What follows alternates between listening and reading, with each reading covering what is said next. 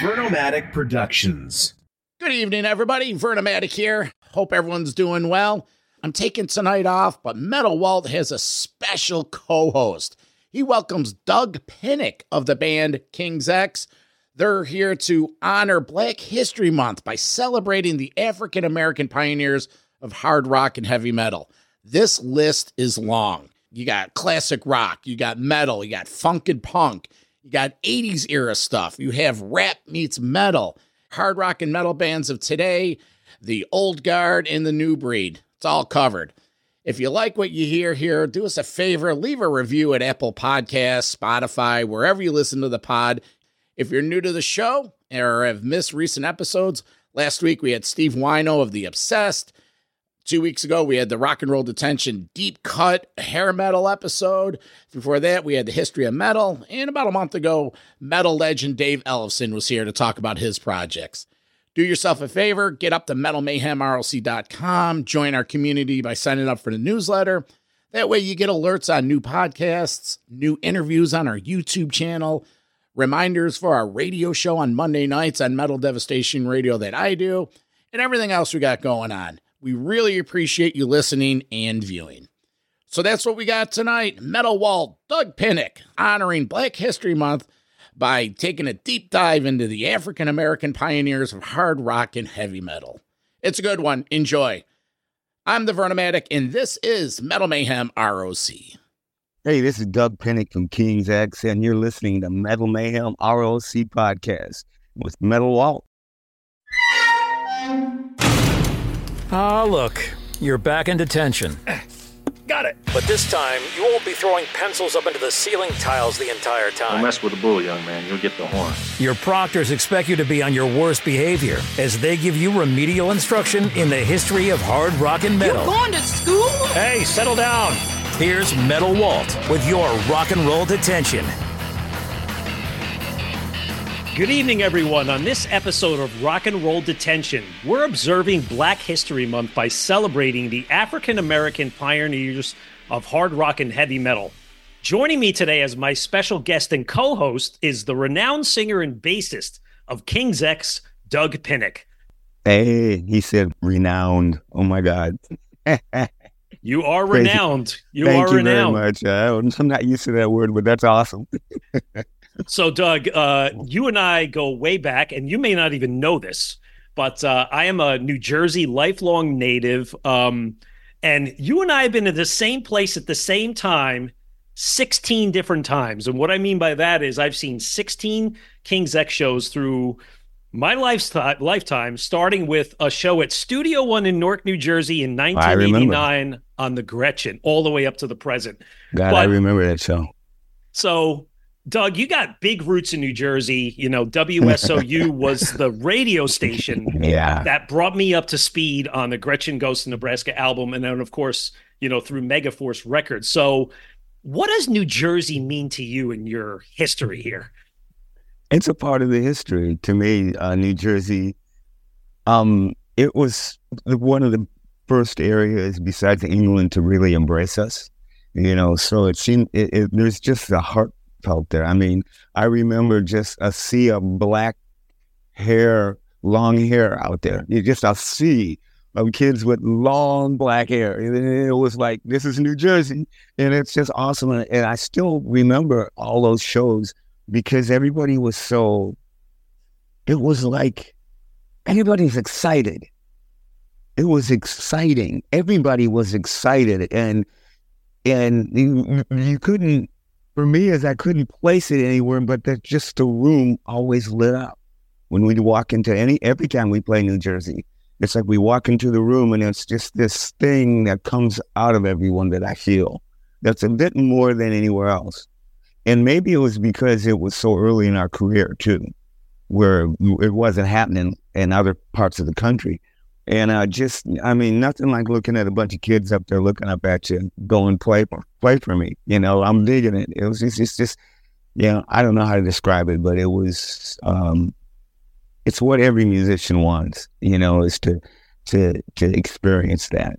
Both sides of the fence, I'll tell you, one of the more memorable shows that I was in the crowd for early on was it was at the Ritz, and it was that first time through, or maybe the second time, and you were sandwiched in between Blue Murder and Billy Squire. And that one I just remember like it was yesterday. It was such an amazing, you guys played 35, 4 minutes, 6, 7 songs, but that crowd was electric that night, and what a triple bill. It was cool. When I happened to play for a half hour, 30 minutes, kind of pisses us off all the time. It's like all these people, back in the day, they love King's X and they want us to open for them and they want to be on the same bill with us. So we said, okay, let us open for you. And what happens? We get 3 bands and then there's King's X for 25 or 30 minutes in front of everybody. So we just go, well, fuck y'all. We're going to go out there and we're going to give you everything that we have in every song. Then when we get done, we walk off and go, okay, we stomped your brains. Okay, see you later. And what else you do? Because I know that regardless of what our music is and whether you like it or not, we do kick your ass. Regardless of if you like it or not, your ass is going to get kicked. You got that right. You bring your A game, Doug. You personally, you bring your A game every time. I mean, the intensity on your face, the singing, you're sweating, your muscles are bulging out. You're into it, man. You're shredding on that bass. I've seen enough of those shows. So, Doug, awesome. A little bit about today's episode. So we have a segment on our show called Rock and Roll Detention. And what we do is we take a deep dive into a particular band or topic and we kind of geek out, right? So today we're going to examine, as I said, the African-American creators of rock and metal. And I got a big list that you and I are going to go into. But first, I want to talk about like your musical upbringing, because on a show recently, I described to my co-host that, there is no King's X without the unique sound. I mean, Ty has a unique sound, but without your bass style and your singing style, there is no signature King's X sound. And I always go back in my head to the song Over My Head. That was your signature song, put you on the map, the video. And the lyric in there, Grandma used to sing every night when she was praying, right? Doug, there was a show, still to this day, I get goosebumps thinking about it. It was the Stone Pony in Asbury Park, 1994 on the Dogman Tour. And I'll never forget those periods, because when you got to that song, you just kind of waved your hands in the air and you orchestrated the crowd to sing along with it like it was church. That was one of those nights. It was in my memory still to this day, 30 years later. So talk about your musical upbringing. Like, what kind of music was played in the home? I'm going to have to make this condensed and quick because it could be long.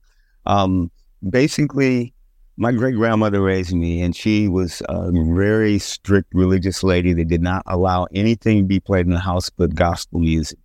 And she didn't have a record player, so all we got was Moody Bible Institute on the radio, which was funeral music. And that's all I heard when I woke up in the morning. Okay, but going to school, they taught me show tunes and just band stuff, big band stuff like that. Just taught me the rudiments of music. My school teachers that in the music classes would always recruit me because for some reason, they saw that I had some kind of gift. But the other thing was I had a lot of relatives. Okay, I have 10 great aunts and uncles who have kids. And have a lot of kids, and there's like 14 cousins of mine. We're all the same age, okay? And then there's in between and beyond, older and younger. So there's a lot of us. So there's always music in the family. So I'd go down the road a little bit to my cousin's house, and they'd be playing blues, Muddy Waters, Lou Richard, stuff like that, because it was in the 50s, and the Chicago thing that was happening was when all the black folks came up from Mississippi and stuff like that, and Muddy Waters and all those blues players congregated in Chicago. Well, I was a little kid, and when they were making those records on Chess Records and all that stuff, the people would come down to the neighborhood and sell my cousins and the black people in the town the soul records, and then they'd pull them out of their trunk, these records, and sell them on the corner. And so whenever somebody got a new record, I ran to their house to listen to it. And I had some cousins that lived across from us that played rock and roll all the time. They were teenagers. So it was Little Richard, Chuck Berry, Sam Cooke, all that kind of stuff, Ray Charles. But I had other relatives who were into jazz, Kenny Burrell, Jimmy Smith, and stuff like that. So I'd go to each of my relatives' houses and just sit there and listen to their music. I would walk in there. I mean, they would tell me, don't touch the stereo, Doug, because I was really little, but I was always wanting to hear music. And I would just, all my relatives would be running around playing games, and I'd be sitting in front of the stereo, just sitting there listening to music. And after I got old enough where they let me play it, and they let me turn the knobs and turn the treble and bass up and down the way I liked it, And so there was always music in my head. And my mother said that before I could talk, she said every time she turned the record player off when I was a little baby, she said I would cry. She said when she turned the music on, I'd be okay again. So she said there was something about me. She said, I'm wondering what he's going to grow up to be like. She just didn't know. So, in going through high school, I had choir and band and all that kind of stuff. And I learned the saxophone and I learned music and stuff. And so there was always music. And I didn't care what it was. I liked it, except for the Beatles. When the Beatles came out, I didn't get it. I really didn't. All my friends would I was 14 and all my friends are freaking out. And they were like, excuse my French, but they were a bunch of white boys trying to sound black, and I already heard it before. But I was only 14, and that's what I got, And later on in life, now I see the Beatles. Are you kidding me? How can I say anything bad about the Beatles? But at that point, it didn't move me. And so right after that, I started going to college. Well, in high school, I moved in with my mom, and she let me listen to music in the house. So for 6 years living with my mother in a black neighborhood in another town, I listened to WVON radio, which was a soul radio station in Chicago. I would listen to it all day until it went off at night. And I tried to sing every Stevie Wonder, Little Richard, everything that was played. Because I could sing in the house. I could sing this godforsaken music that my grandma wouldn't let me do at my house, when I lived with her. So that was a whole new learning experience. And then I went to church with my mom. Now, let me backtrack. The church with my grandmother was a really quiet church. There was no hooping and hollering. It was just really boring. It was just a small congregation. We didn't have anybody to play piano even. So there was like 15, 20 people. And my grandmother was the oldest person in the church. So I listened to this kind of gospel music. But I moved in with my mom when I was 14, and we went to this black gospel church that did stuff like Edwin Hawkins singers. I mean, they rocked out. And that's when I started to learn how to sing soulful and get into that kind of vocal vibe in the church. So back to Over My Head. My grandmother used to, in the middle of the night, I would hear her making noises. And I don't know what she was doing. I always thought she was praying, but I come from a line of people that have night terror dreams. So she might have been having a night terror dream and I didn't know it. And so, but the song was, I'd just say, my grandma used to pray at night. I don't know if it was true or not. It was just something that I thought it's a cool thing to sing about. And that's it. And so basically the song is pretty much sort of a typical church service, how you call and answer, everybody clapping and singing along. And then at the end of the song, we had that kind of congregational thing going on. So at the end of the day, it was just me giving my interpretation of a church service and singing about my grandma. And I didn't like the song and didn't play it for Ty and Jerry for almost, I wrote it in 85, so they heard it for the Gretchen record.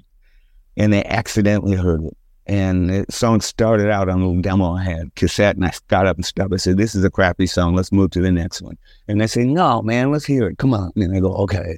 And I played it thinking they're going to hate it like I did. And they go, what are you fucking talking about? And Ty said, promise me that you will play me everything that you write. Okay. And I go, okay. And we've done that ever since. See that? And look at the rest is history, as they say. It's funny. I was just playing around, driving around in a car today, and I said, let's just pick some albums. I was listening to the new one, but then I went back to Ear Candy, which is one of my favorites, and Picture. I forgot about Picture, but a Picture, you talk about your grandparents in there. So I guess that song was also a reflection of the massive family that you just described. Yeah, I think I was going through a period of time of emotionally, like the childhood abandonment. Why did you leave? Why couldn't you come get me? Blah, blah, blah with you, as a child.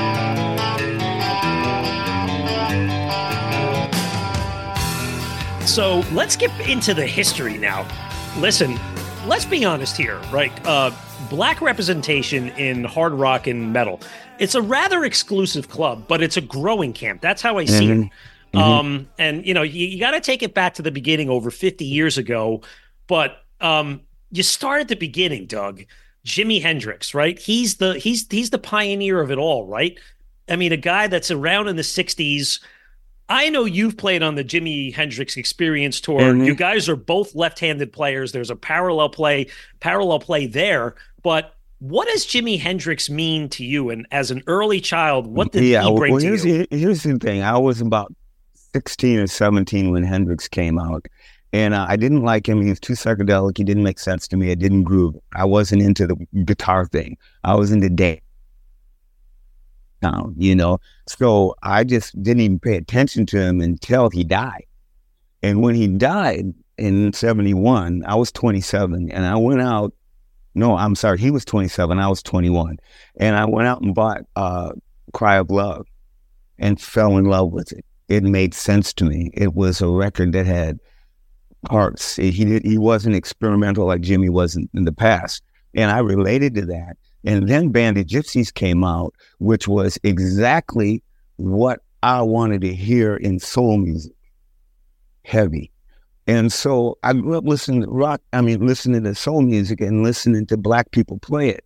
And then all of a sudden, there came a time when, right around the time Jimmy came out, and there was Funkadelic and Mother's Finest. Well, no, Mother's Finest hadn't hit it yet, but the Barcades, a couple black bands decided to go for it. They turned the guitars up. They were all screaming.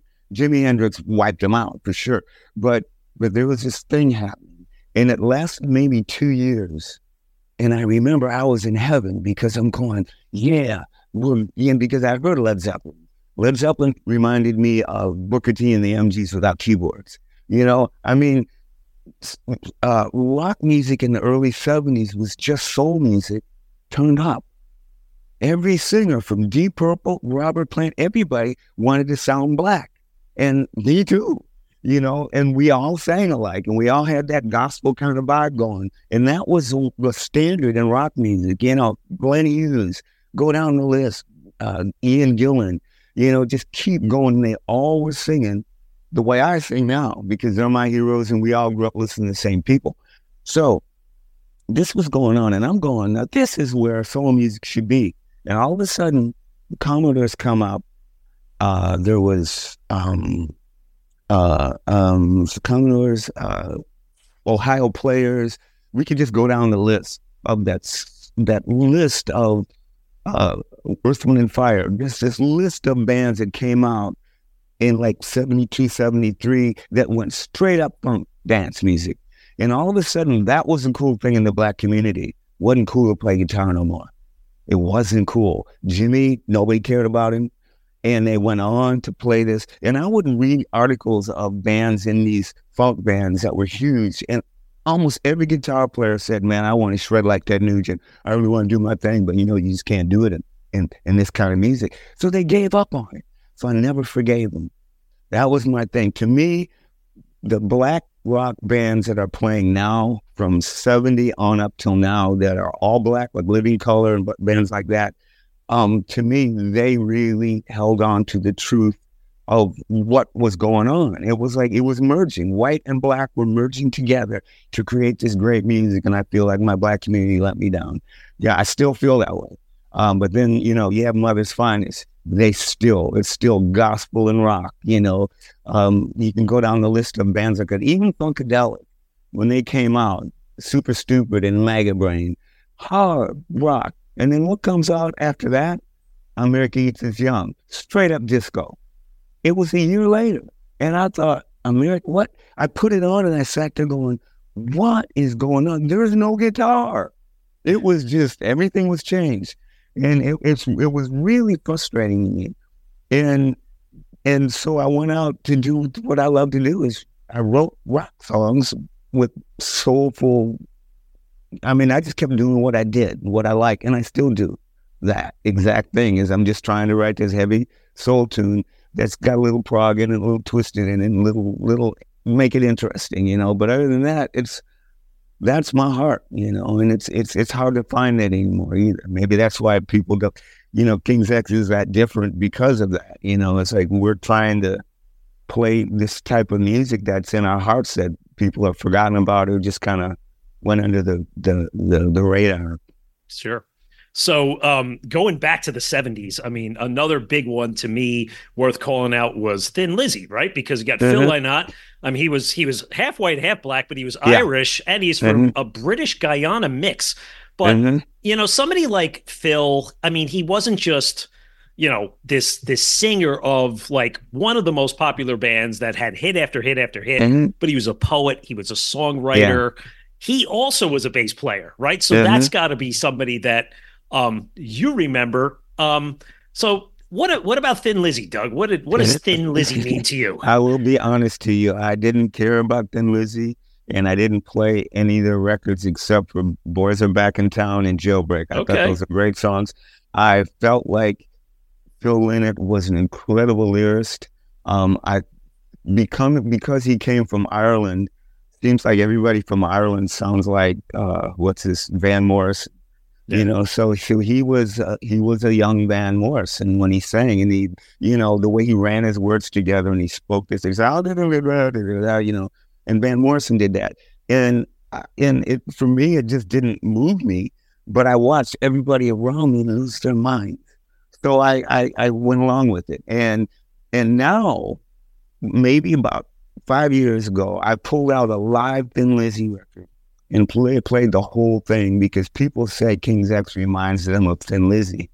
And I played a live record by him and went, wow, I'm an idiot. Because it did. It was like, yeah, we're their little brothers. I thought about it. I saw the similarity. The thing about Phil Lynott was, it's I would say, you can call it racist if you want, from my point of view, but Phil I didn't consider him a brother in a sense of musically, because he didn't grow up in the church. He didn't grow up in America. He didn't know those sensibilities. He had another thing that he brought to the table, which I didn't understand. The Ghana thing, he was half black and half white, but he didn't have that gospel thing in him. And that's what I always gravitated to when I listened to rock music. So Thin Lizzy was a whole nother thing. And the other thing about it is, just like I look at myself, I'm the only black guy in the band, so I don't consider us really legitimate when it comes to black rock. But when a band that's all black, or like most of the members are black, there's a thing that I hear in them. There's these little nuances and pickups that black people know because we grow up around them, and it only can happen if almost the whole band got that sensibility. Like when I put this record out with Eric Gales and Thomas Pridgeon, it's the first time I ever played with two black people as a three-piece band. And there were nuances that I did that they knew that I've never been able to get white guys to feel or hear, because they grew up from the church thing. And I was going, wow, it's like, I get it now. And I smiled about it, and I saw the difference, and I saw the beauty of how when we bring it all together, we create a whole nother thing, which is cool too. That's why I don't discredit white people in a black rock band, because Mother's Finest is probably one of my favorite bands, and the drummer was white and the guitar player was white. And but the singer and both singers, they brought church to it, and everybody picked it up, and they did it. It was awesome. There's another band in like 72 or 73 called the Sheiks. They're a black guy and all white band. Probably my second favorite band in the world. I'll send you links. They never got a record out. They never went anywhere. And to this day, I think that I try to emulate what they did to me. They brought me to church funk and hard rock harder than any. I went to bars to see them. They're like, small group of people, and they would just give it to you in this little club. And this singer was like, you get on piano like or keyboards like he was in a gospel church, and start playing this gospel kind of vibe. Then the band would kick in with this just funk rock thing, and he'd get off the keyboards and get up and sing. And he had this thing on, and he was like Mick Jagger and Tina Turner all in one, black dude. And there's something. I wish you could. I will make sure you get to hear this band. Okay, all right. That sounds great. So yeah. I got a trivia question for you now. I did my research, and this was new news to me for this episode. But I found through searching online that there was the first all black member heavy metal band came out of Cleveland. They were named Black Death. They only put one album out. They came out 1984. Right. But Doug, I listened to this album this week online. It's just a perfect metal album from that era. And it's just, you don't have to look at the color of their skin. It's just thrown in there with tons of evil, Satan, death references. It's heavy metal in its finest. That's what I loved about that record. When I listened to it, I'm going, this is the whitest black band I ever heard of. I was going, wow. And it was good. And I thought, and they're from Detroit. Around the same time, Motown was winding down. And we had, at the same time, we had Alice Cooper, Detroit Wheels, Bob Seger, Iggy Pop, Grand Funk. Yeah. All these bands were coming out. And MC5. All these bands were coming out of Detroit at the same time. I'm living outside Chicago. Okay, so I'm hearing this stuff. Kick out the jams, motherfucker, all that stuff. And here's the funny thing. I never heard about death until maybe 10 years ago. Somebody told me, have you heard of they call it the first punk rock band. Yeah. And I thought, dude, this sounds like Bad Brains, in some ways. And so, but I got to hear them later. I wish I could have heard them earlier. There's a lot of things I missed in the early days because we really didn't have a lot of rock radio. I mean, we had radio that played Skinner and Zeppelin and Stairway to Heaven and all kind of stuff, but there was nobody playing us new stuff. And I didn't know hardly anybody that had their ears to the ground. So I just go to the record store and I'd go through things and see something that I thought looked good and I'd bring it home and play it. And we had Circus Magazine, but I didn't get it that often. So I missed out on a lot of things. I just went to whatever was put in my face at the time. Make sense? Makes sense. Doug, another band that comes to mind while we're in the metal category, and they still exist to this day, is Hirax. Caton DePena is his name, right? I mean, they're a thrash band all the way through. They've been around since 1984, still active. And it's a. I gotta hear this. Yeah, Hirax, Hirax. Caton DePena is his name. Hirax. Okay. Yep. I mean, think Overkill, like the band Overkill from Jersey, just like that. Okay. But he just saw Bobby not too long ago. And so did we. We interviewed him recently as well. But awesome. They're another one. So, Doug, moving into, let's say, the 80s now, right? And you mentioned Bad Brains, of course, so we got to give their credit there. But I was laughing, or not laughing, but I was thinking about back to the beginnings when I saw you and you had the big mohawk, the big hair. And then I think of a guy like Jean Beauvoir. And you know what? He had his time in the Plasmatics with Wendy O. Williams. He's Haitian, but he's also a very accomplished solo artist and songwriter. And people may not know, he wrote several songs for Kiss and actually played bass on the 80s Asylum album. Well, I know him and his family. Okay. And I got his son into a King's X show in New York. He had called me up and said, would you put him on the guest list? When I first met Jean Beauvoir, let me tell you, backtrack. When I first saw Jean Beauvoir, he was doing a solo song on MTV. It was in the afternoon. And I saw this black guy who looks a lot like me with a white mohawk. Yep. And I went, fuck. And I turned the TV off after he got done with the video. And I literally was in Springfield, I think it was too. I went to the store, bought some clippers and some black hair dye. And I did it. So that's how you ended up with your hair in 89. Then I met him. It was about 20 years ago now at NAMM. And I told him the story. We gave big hugs and stay in contact. But I told him, I said, you're the reason I had that mohawk. I said, it's the only reason. And the other thing, too, is there was a guy in Chicago that was a photographer.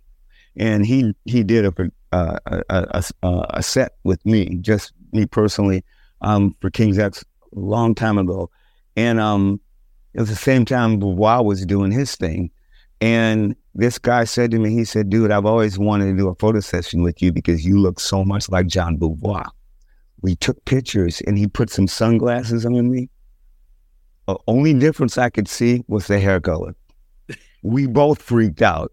With glasses, you couldn't see our eyes. Everything else looked the same color, haircut. I mean, everything but the hair was, So you guys could play each other for Halloween. You could say, "Who are you for Halloween?" Yeah, I'm John Boubois. Well, I met him. He's like 5'6", and I'm 6'1", and I'm 135 pounds. So the two of us, he's gained a little weight, not a lot, but I mean, he's bigger than us. So it's like, no, we couldn't do it ever. We don't come close. That's funny. Bless his heart. So John Boubois, God.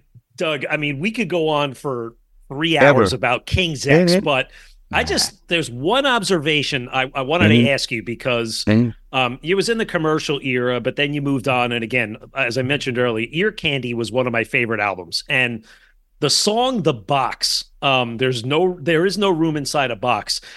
I interpret this song as, when you wrote this one, this was basically you saying, there's no room in my life for prejudice, whether that be color of your skin, sexuality, whatever. And I remember seeing all those great shows in the late 90s.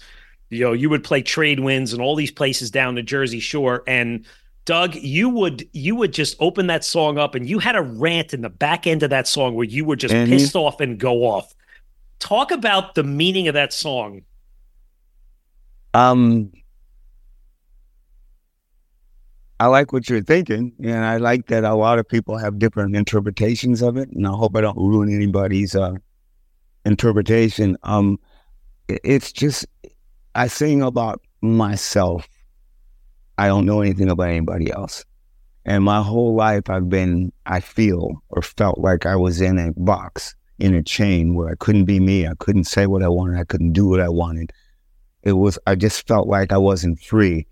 I was closed in this box, and all I could see was a little box, and I'm in it, and I'm to a place where there's no more room in here.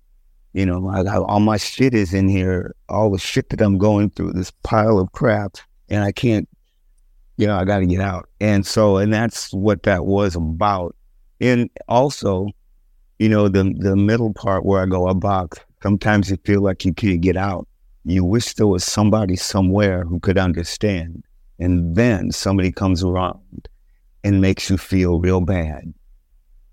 And at night when you sleep, you wake up screaming about things that you don't want to remember. That's me.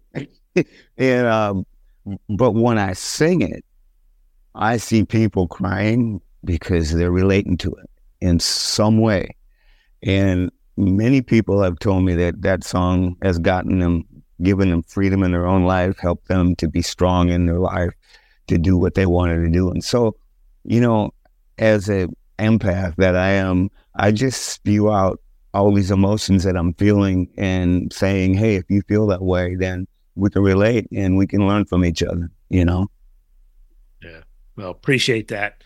Thanks for sharing that. Good. So thank you. Welcome. I mean, listen, we want to move on the list, and we talked a little bit about. We got time. Let's go. We got a lot of time. I'll be here all day. So Living Color, right? Now, Living Color, again, it's an all black rock band, but yes, these guys hit the scene big time in 1988 with the album Vivid. I mean, I remember I was 18 years old at that time. There were one single after the next on MTV, Cult of Personality, Middleman, Glamour Boys, and on and on and on and on. They were everywhere. They ended up getting the opening slot for the Stones. I know, got booed a lot too. Well, that's a shame. But what I liked about these guys was they were in the hair metal era of sex, drugs, and rock and roll and loud colors. Yet they're not talking about that stuff. They're talking about money problems, living in the projects, social issues, like real issues. So they brought the black side lyrically to a white audience from a rock perspective, because it seemed like, the white kids in the suburbs love rap music, and then they were really into all the danger and all the bad stuff about it. But, Living Color came out and said, screw that. This is rock and roll. We'll tell you all about the same thing, and that's what I liked about them. Yeah. I just saw them a couple of weeks ago. They were, they hit the road with Extreme, and I haven't seen them in a long time, and man, they still delivered. I mean, they're still doing it. Dude, I fronted them, probably 15 years ago now, gosh, time flies. Corey couldn't do 10 gigs in Europe. They were doing these festival things. And he said, ask Doug if he wants to do it. They called me up and said, you want to front Living Color for 10 shows? I said, how much? And they told me the price. And I went, yes. and so I went and did it. It wasn't hard because I don't sing as high as Corey. He's up in a range where it's a little too high for me. But I fought it through and learned the words, and we did it. It was a lot of fun. I've known these guys since the beginning, I think, when they came out. I remember when they came to Houston, we were making Gretchen at the time, and they came to town and got a hold of our management and asked us to come out and see them play and hang out. They were playing a little club. And I went. Ty and Jerry, I don't think they went, but I always go out. I'm the guy that goes out all the time. I went out. I remember I was standing on the floor with everybody else, and in the middle of the show, Corey stopped the show and called me out. Said, that's Doug Pinnick and King's X and blah, blah, blah. We love this band. And it was a really cool thing. And I had never met him. So after the show, I went back and we talked and said, we've been friends ever since. Phone numbers. I mean, Vernon just texted me a couple of days ago for my email address, but he hasn't sent me anything. So I don't know what's going on here. Mm-hmm. And they've asked me to write some tunes with him too. And I'm usually always busy, but I want to do that next time, because I got so many tunes. And I know what they're writing and what they do is my favorite kind of rock music. They play the type of stuff that I wanted to hear. Because I remember when I played with them, I sang with them. I mean, when they'd go into their like, ding, ding, ding, ding, ding, ding, ding, I was standing and go, man, I feel like I'm dancing like I'm in high school. I'd be doing my things, you know. And it was like, this is a real funk band like I always wanted to hear in rock music. I think they did it for me. So I can really say that, to me, that they are the epitome of black rock. Definitely.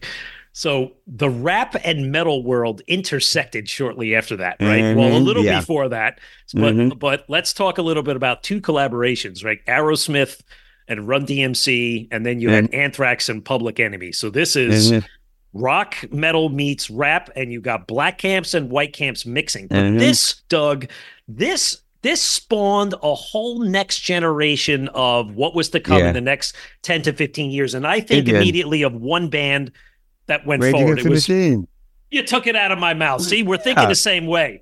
But talk about these collaborations and, that time of your life and what this meant to you. Oh, man. There's a lot of emotions going on. I know Tom, I know the band. In fact, I'm doing this curator thing next week where I have friends come in and play, and I asked Tom to play Jailbreak with me, but he can't. He's out of town. But when they came out, what can I say? It was like right before we went into the Dogman, around the same time.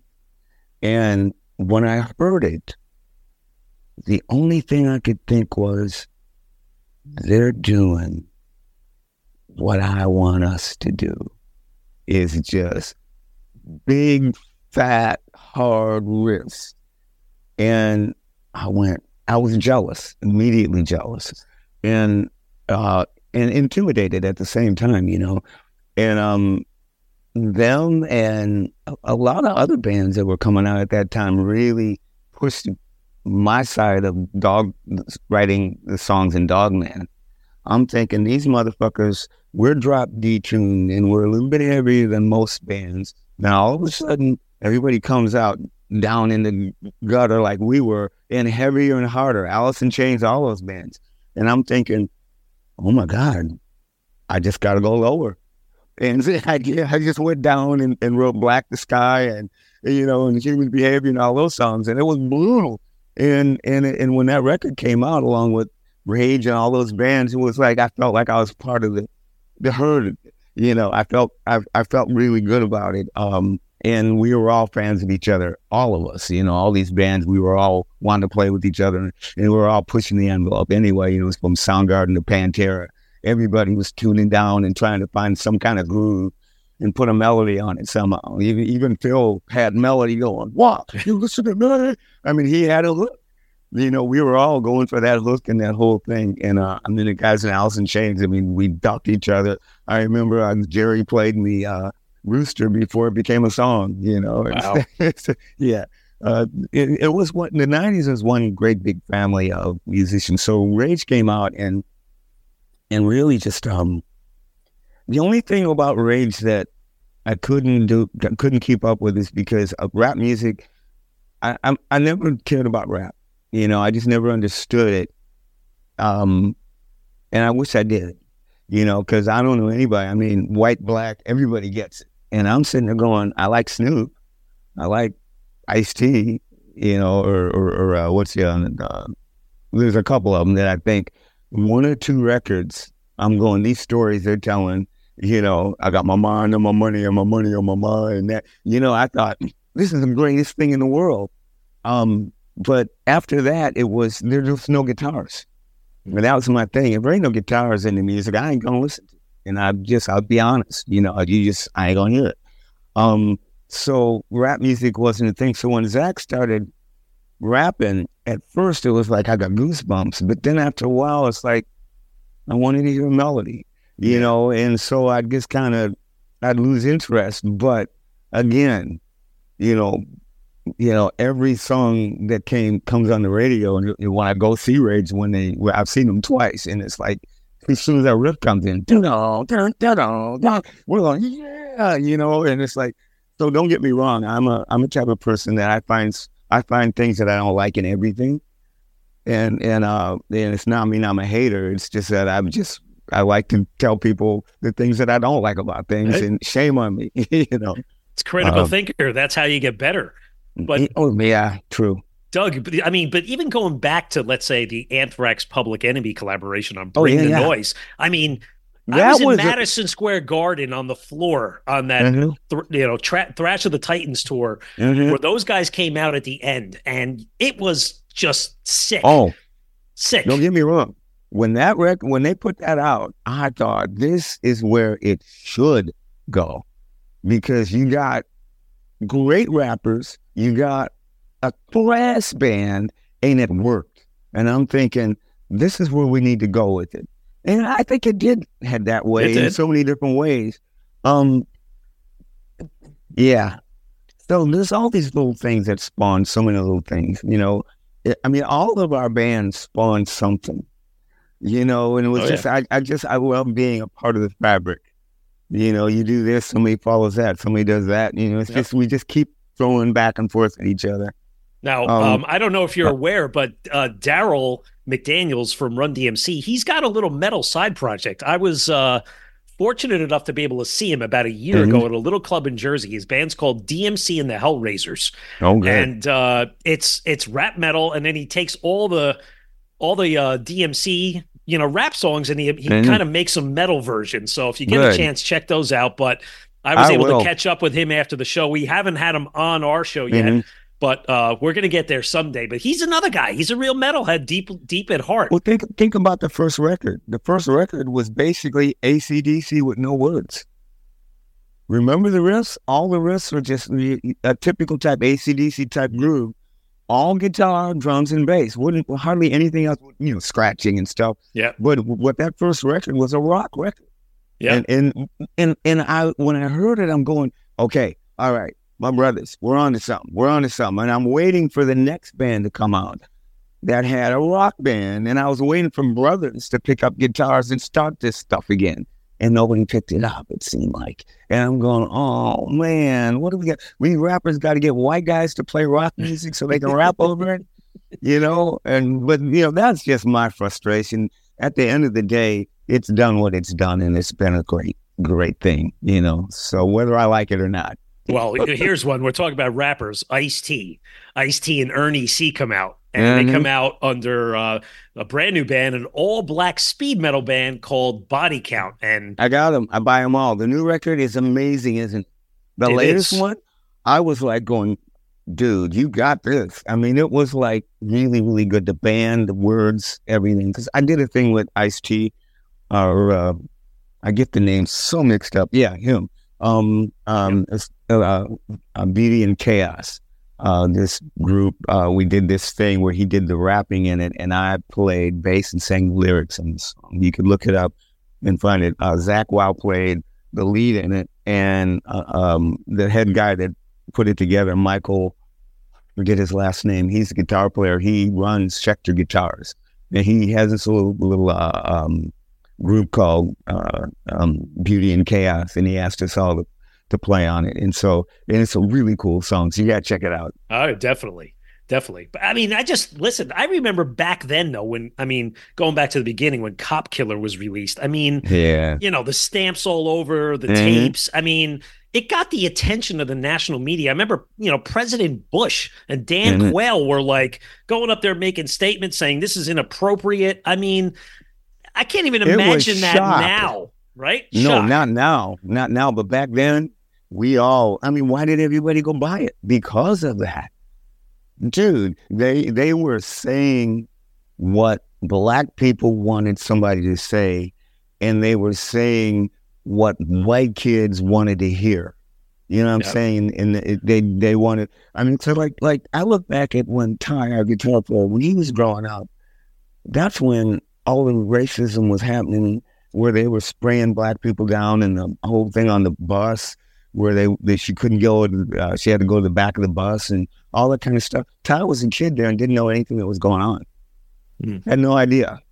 And so I think that NWA throwing it out there, it opened the white kids up to what was going on in that community. And I think that's what started this whole, the big push for rap becoming in the mainstream.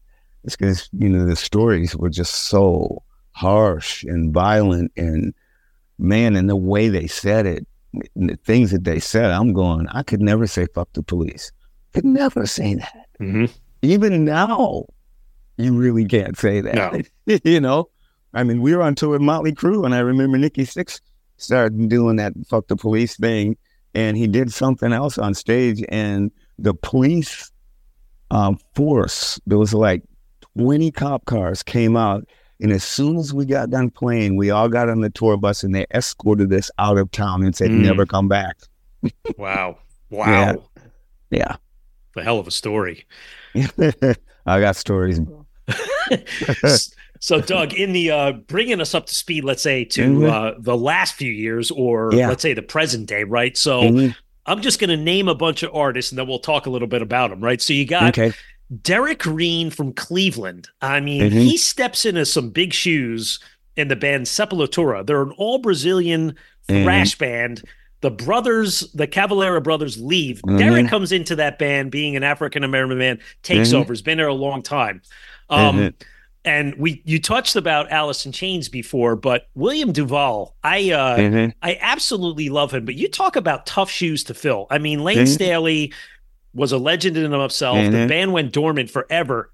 Then Jerry comes back with Will. And granted, Will came from Jerry's solo band because I had seen him a couple times. But here comes Will. He's about 6'4". He's skinny as a rail with boots, this giant afro and sunglasses, but he sings like an angel. Talk about Derek and Will. What's your impressions of those guys? Derek, I love what he's done with Sepultura, and he's the only guy that could have took that place. It's sort of like Bon Scott and what's his face, singer for AC/DC now, Brian Johnson. Brian. To me, it's like I love both of them. I miss Igor's voice, and some of the old Sepultura stuff that is dear to me.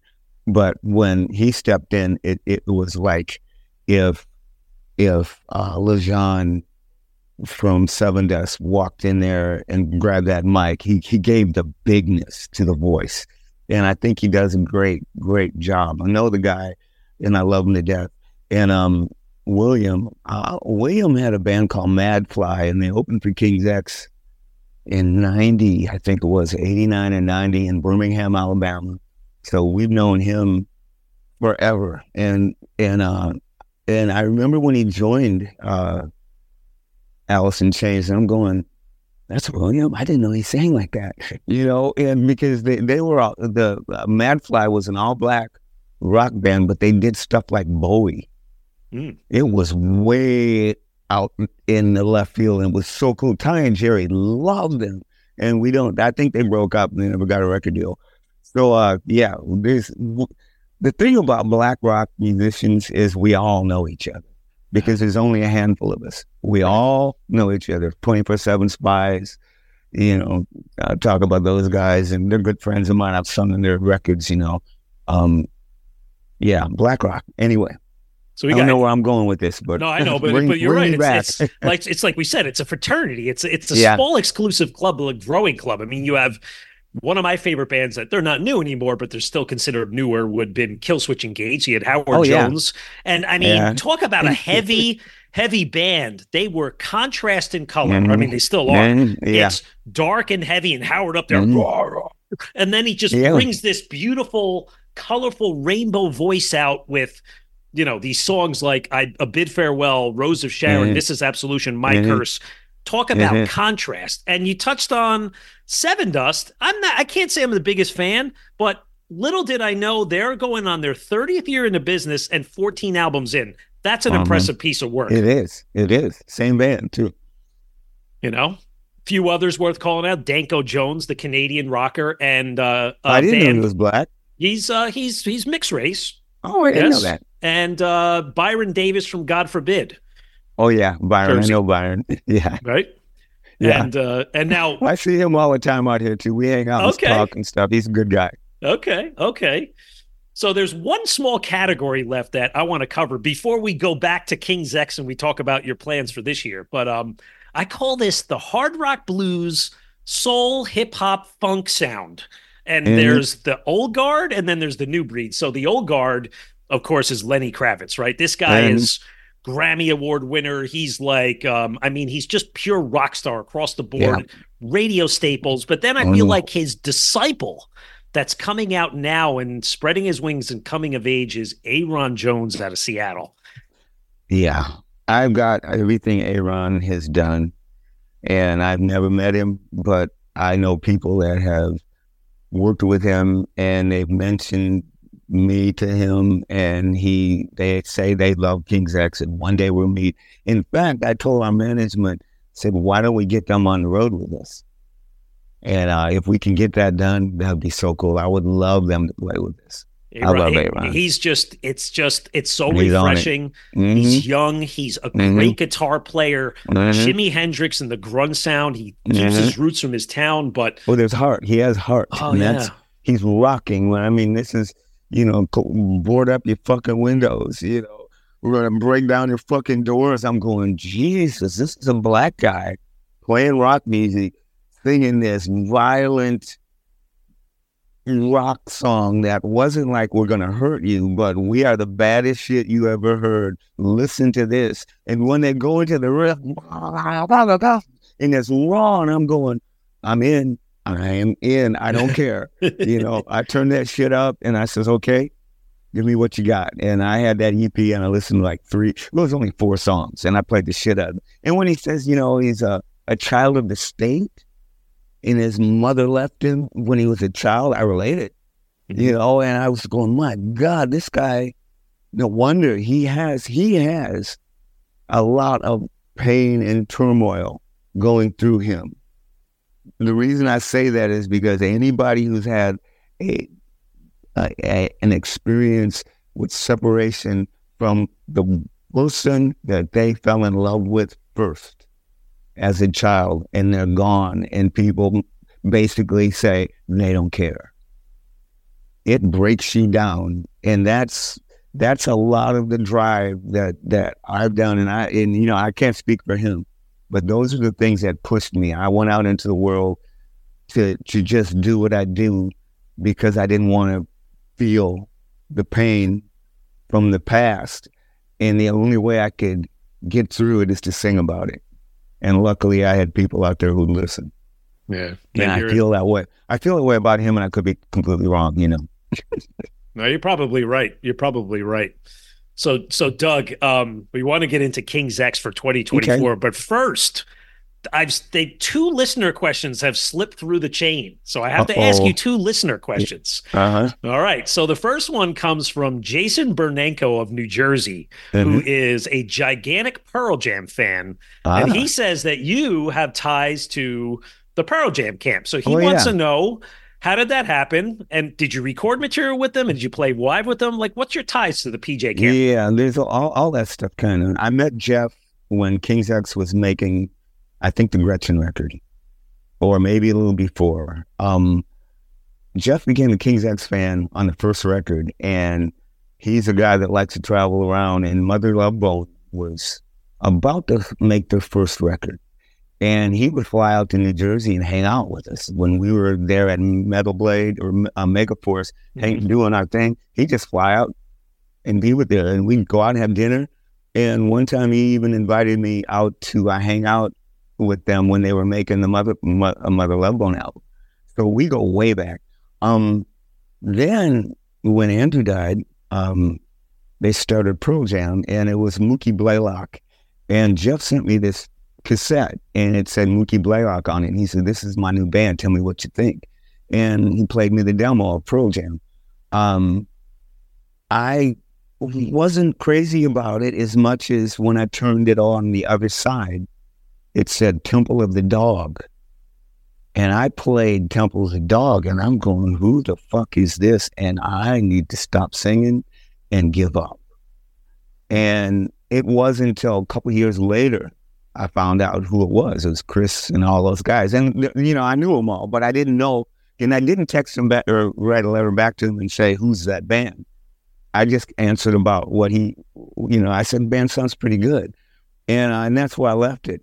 And then the record came out, and I buy it, and I open the back of it, and it says at the beginning of it, thanks to Doug Pinnick, and then a whole list of other people. And I'm going, whoa. And now, it just shocked me. And we just our lives just were always in contact with each other. So when they started out, I remember I went to see them as Mookie Blaylock opening for Alice in Chains in a little club in Tacoma, Washington. The club had about 20 people, and me and Ty and Jerry were there. They had just come to see us play. We had opened up for AC/DC. So they came and saw us play. Then they got backstage and said, come see us play, because I knew Jeff. So we all went down, and I watched them play. First time I think I saw Alice in Chains, but I knew the guys from Alice in Chains because they gave me their demo before they got a record deal when we played Seattle. I know, we go way back, all of us. So back to Pearl Jam. So Pearl Jam blows up. And all of a sudden, I remember they used to say, we can't wait to open for you guys. Alice in Chains and Pearl Jam. They'd always say, we can't wait to open for you. Well, we opened up for Pearl Jam. They just blew up, and they blew us out of the arena. So they asked us if we'd open up for them, and we did. And we toured with them for, a short period of time. And it was some of the greatest times I had with those guys in the prime of where they were just doing those 3-hour shows and just jamming out, and Eddie was jumping off of rafters, and it was just a great time of hanging out. And I got to sing, what is it? There's a song, I can't remember the name of it, but it's if you find the live Pearl Jam record, there was a live broadcast in Atlanta, Georgia, and they bought license for everybody to run the show free. Ham radio and everything, and they played a live show, and we played it with them. Mm-hmm. And I sang a song with Eddie, and Jerry played percussion on this song. And we traded our verses. Policeman, it's called. Policeman, okay. And that we had a lot. So we go way back. That's kind of the story. We stayed in contact. And then one other thing, Jeff called me up and said, let's do a side project together. And I go, sure. So I flew out to Montana, where his house and studio are, and Mike McCready showed up, and me, him, and Richard Stewart, who played drums, and Jeff, and we made a record, Trace Mountains. Okay. I played guitar, Jeff played bass, me and Mike McCready played guitar, and it was so much fun. So yeah, that's the history. There's more, but that's the gist of it. That's a great long history. Appreciate that. So now here's the second listener question. So Dave Utz wants you to comment about your collaboration with Bruce Franklin from Chicago doom band Trouble and the CD Supershine. Bruce, dude, when I first heard Trouble, they were the original doom rockers. Okay, there was nobody doing what they were doing. It was like this Black Sabbath little brother 20 years later, and it was like the next generation of fat, thick doom rock. And I bought those records like crazy. And one day, Trouble played. This was the second time I saw them. They played in Houston, and I went up and met Bruce and the rest of the band. And they, again, we're all fans of each other. So it was so cool just to be embraced in it. And we just started talking one day and said, hey, let's do a project together. So Bruce flew down to Texas, and I had a recording studio for like a year. And we went into my studio and made the record. Jerry played drums on it. Some reason Bruce wasn't happy with Ali, who was playing drums on it. And so he literally told him, we're going to get Jerry to come in and do it. Broke Ali's heart out. It was like a weird situation. But Jerry came in and played drums on it. So yeah, Bruce wrote all the music and I wrote the lyrics. Bruce has a way of playing that he doesn't go outside the box. It's what you hear from Bruce is like AC/DC. It's perfected into this thing. Everything is like that, and he does it so well. His guitar amp, he's had it since the 70s, and he flew it down, and it's about to go. Yeah, I mean, it almost doesn't work anymore, and he's afraid to put new tubes in it, afraid to do anything to it because it has his tone. And he's so married to that tone that he won't do anything to it until he said, when it dies, then I'll figure it out. It was pretty cool. So yeah, we did the record, and it was a lot of fun. Ty mixed it, and also he did the guitar. Ty engineered Bruce's guitars because I just don't have the patience. Guitar players will play 100 leads and hate every one of them, and I don't see anything wrong with this. And I thought, Ty's a guitar player, he'll understand. I said, Ty, you want him to engineer him on this? And Ty did, and it was pretty cool. And he mixed the record too. So that was a fun record. And we talked about doing another one, and we actually did a demo of a couple songs and went to Metal Blade, but it just didn't pan out. I think that, the record didn't do much anyway, so I don't think there's a record company would want to put it out because they're not going to make any money. Yeah. So, and the only difference is if Bruce Franklin lived in L.A., he could come over my house and we could make a record. I make records in my house all the time. So, you never know if you can get down here. He works a day gig, like a lot of musicians do, and he's really tired up with life, because, all of us aren't as lucky, to make a living and not have to work, so yeah, bless his heart. Sure. So it's I think funny. That's it. And then, so Doug, I'm thinking of a story like talking about Jerry. You'll get a kick out of this. Jerry lives in New Jersey. I know when you say Jerry, like you're from New Jersey. It's so funny. You got that accent. You see that? But I've run into him a couple times at different shows, or maybe he's playing or whatever. And then he's got his wife and her twin sister. And forever, I've been trying to nail Jerry down and get him on our show, to the point where I swear to God, I ran into his wife without him there. He was seeing Buddy Guy, and I was at Judas Priest. And I go up to his wife, and I'm like, aren't you going to work this out for me? She's like, I know. I keep telling him I run into you. So the next time I see him, or the next time you talk to him, you got to tell him, be like, yo, man, I beat you to the punch. Well, listen, this is what you should do, because I know I'll forget.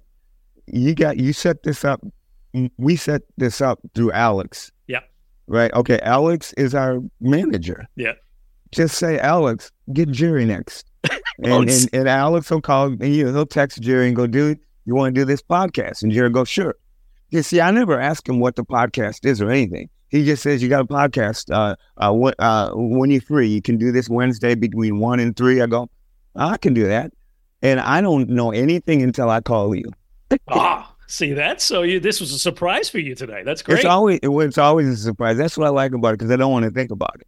Yeah. Everything is spur of the moment for me. If I don't, I'll start thinking about, I need to say this, and I should say this, and Yeah, you let guys like me do the script for you. So exactly. Doug, talking about King's X, because I want to give it its right attention. I mean, the latest album that came out last year, 3 Sides of One. Number one, a brilliant title. It's so clever. The album art is perfect. It's the trifecta of the members, but you're one unit. Just brilliant job. But my favorite tracks, Nothing But the Truth, Give It Up, Watcher, Festival, and Swipe Up. Those are my 5 favorites. Was spinning it today.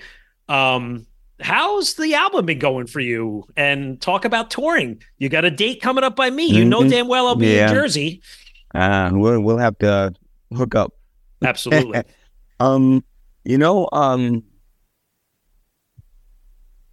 It took 15 years to make this record. And I don't know how to,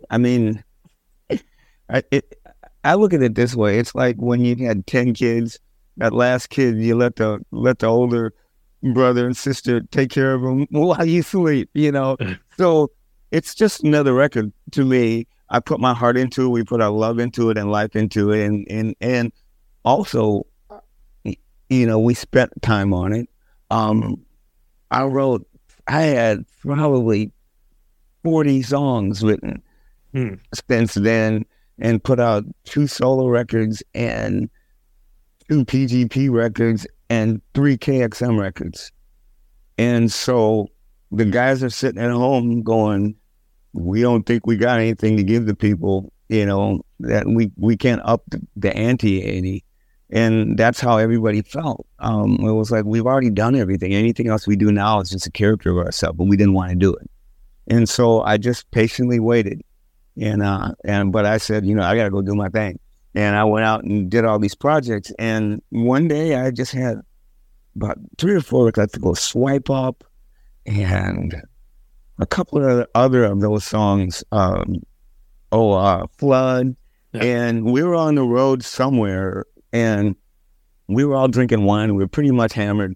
And I thought, I got to play these guys some of these tunes because I've been writing all these tunes. We got to make a record. I said, guys, we need to make a record. And I said, can I play you a couple songs? And they go, yeah, let's hear them. And I played them Swipe Up and Flood. And Ty loved it. He like, whoa. And he says, man, I'm encouraged. We can do this. I got some songs too. And then Jerry says, I am encouraged and horrified. Because, Swipe Up and Flood are really mathematical songs. And I wrote them with the drum machine. So they sounded more like Meshuggah than John Bonham playing those songs. So Jerry went, okay, you want me to wrap my brain around this? I'm encouraged, because he knows I'll push the envelope. So we laughed about it, talked about it, and we said, let's make a record. And we said, who's going to produce it? And Michael Parnan has produced 2 of my records, my Hendrix tribute record and Strum Some Up. And Ty really loved that record so much, Strum Some Up, that he really liked the way Parnan produced. So we said, let's get Michael to do it. So they all flew out to California and we got a record deal, made a long story short, and got a budget. And we just had a great time making a record. And this time it was like no arguing, nobody's really changing anybody's vibe. Everybody's contributing, everybody's owning the songs. It was like we had finally matured to the point where we were just ready to make the best record we could without any complaints. And it was fun. It was a lot of fun. No tense moments. Because, we're a band. We're gonna fight over things and argue over things. And I'll go, I wrote that song and it doesn't sound anything my song anymore. You ruined it. And then everybody loves the song and I'm putting my head down going, it's just like, well, it's not what I wanted. So, it's just all those things that musicians go through and break bands up too with. But we stay together and keep it going. And so Jerry brought in a couple songs and they were really different because Jerry writes different types of songs than we do, Take the Time and those songs. So, and I thought, and we all thought, let's make this record not like it was when we did Dogman. Like Dogman, sonically and physically just sounded like one piece. Okay? And I thought, maybe let's try this. Let's approach every song as a single and mix it, record it, everything as a single. And we did. That's why every song sounds so drastically different. Take the Time could be played on top 40 radio. Yep. if we had did it the way the King's X way, it wouldn't, it wouldn't have a chance. I took the high end, the distortion off my bass. I tried to, play the, it was all a lot of fun to create the songs instead of being married to the tones. Does that make sense? Yeah. And it even definitely makes sense. Yeah. Ty's signature guitar sounds they pop in and out on this record, but Michael took all kinds of different guitar sounds and mixed them in with Ty's sound. So it just gave the record a big variety of I guess, of things to listen to. Next record, be different again. We'll figure it out. So when you get out on the road, I've seen the set list from last year, and it was unfortunate I didn't get a chance to see it last year because it fell on the same weekend as when Metallica came through. But bless your heart. You got a show coming up in Newton, New Jersey. It's only about a half hour from me. I would love to have a beer, a glass of wine with you, meet you, Doug, for the first time in person. But it's also we Gretchen. Can do that somehow. We can figure that out. All right, we'll work that out. It's also Gretchen Goes to Nebraska. I was looking at it. It's been 35 years since that album came out. I'm always curious. Any thought to ever getting on the road and maybe doing that one complete or showcasing 4 or 5 songs you haven't done in a lot of years? I suggested that about 10 years ago. But here's how I would like to do it, only because I don't know about Jerry and Ty, but I can't sing those things. I can't do that anymore. Okay. But we have a friend of ours named Wally Farkas, who would be the other guitar player in the band. He's Ty's best friend and one of my best friends. And this guy plays better than all of us. And he's the guy that could. So we would get 2 guitar players, Ty and Wally. We would get about 5 or 6 backup singers to sing the harmonies with Ty and Jerry. And we'd have to tune everything a little lower, and I would see if I could make it through. Maybe with a little help, make it lights, screen, make it an evening with King's X and friends doing Gretchen, and only in like maybe 5 major cities. Mm-hmm. And it's an idea that may happen. My voice is getting better since I stopped smoking regular weed. I do vape pens and tincture now, and it's cleared my voice up to the point where it's getting to the place where I might be able to sing some of that stuff again. But this stuff, it fucks your voice, and I did it wrong. Smoking joints before I walked on stage, and chewing gum to keep my throat moist. It's like, what are you doing, Douglas? This is your bread and butter. This is the thing that you love to do the most, and you're ruining it. And I beat myself up every day over it now. Yeah. So, Doug, we've covered a lot of ground today. A lot of ground. I will sit here for another 3 hours, but I think this just means we'll that continue you got to. This. Let's do number 2. Okay? Yes, we got to do another number 2, and you could be a regular special guest on Metal Mayhem ROC. But I invite you to stay. That. I invite you to stay on for a minute after we get off air. But just wanted to give a shout out and a thank you to Jay Wallace from Express Radio in Cleveland. He was the one that made the connection. Hey Jay, I love me. you, man. Hey Jay, I hope you're listening. I love you. It was great hanging out with you. It's always great hanging out with you. You're a good man, and I hope things are going well for you. Which you've been telling me some things was happening. And, last time I saw you, I hope everything worked out for the best. And he's just an old friend of ours that he's been around since the beginning. Yeah. Nobody forgets Jay Wallace. Well, thank you, Jay. I don't know Jay. I've never met him. My co-host John Verno knows him. Thank you, Jay, for making the connection. To our listeners, just a reminder, get up to our website, metalmayhemroc.com, and join our community by signing up for our email newsletter. It's the best way to stay updated on new podcast episodes, interviews on our YouTube channel, CD and concert reviews, as well as reminders to join in on our live radio show Monday nights on Metal Devastation Radio. If you like what we're doing, please subscribe to the podcast and leave us a review on Apple Podcasts. Doug, thank you for your time today. Talk about your socials. Where can we get all the information on King's X and Doug Pinnick? I should learn where to take people. I always just say, type in King's X or Doug Pinnick. You're going to get more information than you need. So that's the best thing I can do. It'll tell you, King's X, King's X, Facebook, Doug Pinnick, Facebook, Doug Pinnick, Instagram. It's just DUG Pinnick. You just post that in and you'll come up with everywhere. And I have a website called DougNation.net where you can, find out what I'm doing and things like that. Well, I hope that helped. Well, yes, and we will make sure that all those are posted on the episode information. So, Doug, Thank you again. This has been a pleasure and just amazing. So I wish you best of luck. I hope to see you in Jersey. Again, for my guest, Doug Pinnick of King's X, I'm Metal Walt, and this is Metal Mayhem ROC.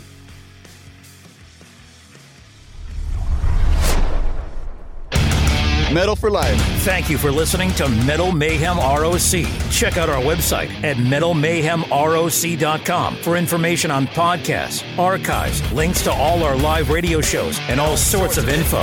Please like, follow, and share with everyone, even your non-metal friends. And always remember to keep it heavy. It's NFL draft season, and that means it's time to start thinking about fantasy football. FantasyPoints.com features industry-leading experts and prognosticators using proprietary hand-charted data to help you score more fantasy points. FantasyPoints.com is the place to go for whatever kind of fantasy football you play. Whether you play fantasy football, daily fantasy sports, or do a little bit of everything, Fantasy Points has the meticulously researched content to guide you to victory. And why wait for the fall? Fantasy Points also covers the new spring football league, the UFL. Join the guru, John Hansen, Scott Barrett, Joe Dolan, and other massive names in the fantasy football universe with an exclusive offer. Use code Pantheon for 15% off any Fantasy Points package, including the all-in package, with access to every article, tool, and data nugget that Fantasy Points has to offer. That's FantasyPoints.com and code Pantheon for 15% off at Fantasy Points. FantasyPoints.com, code Pantheon. Score more fantasy points.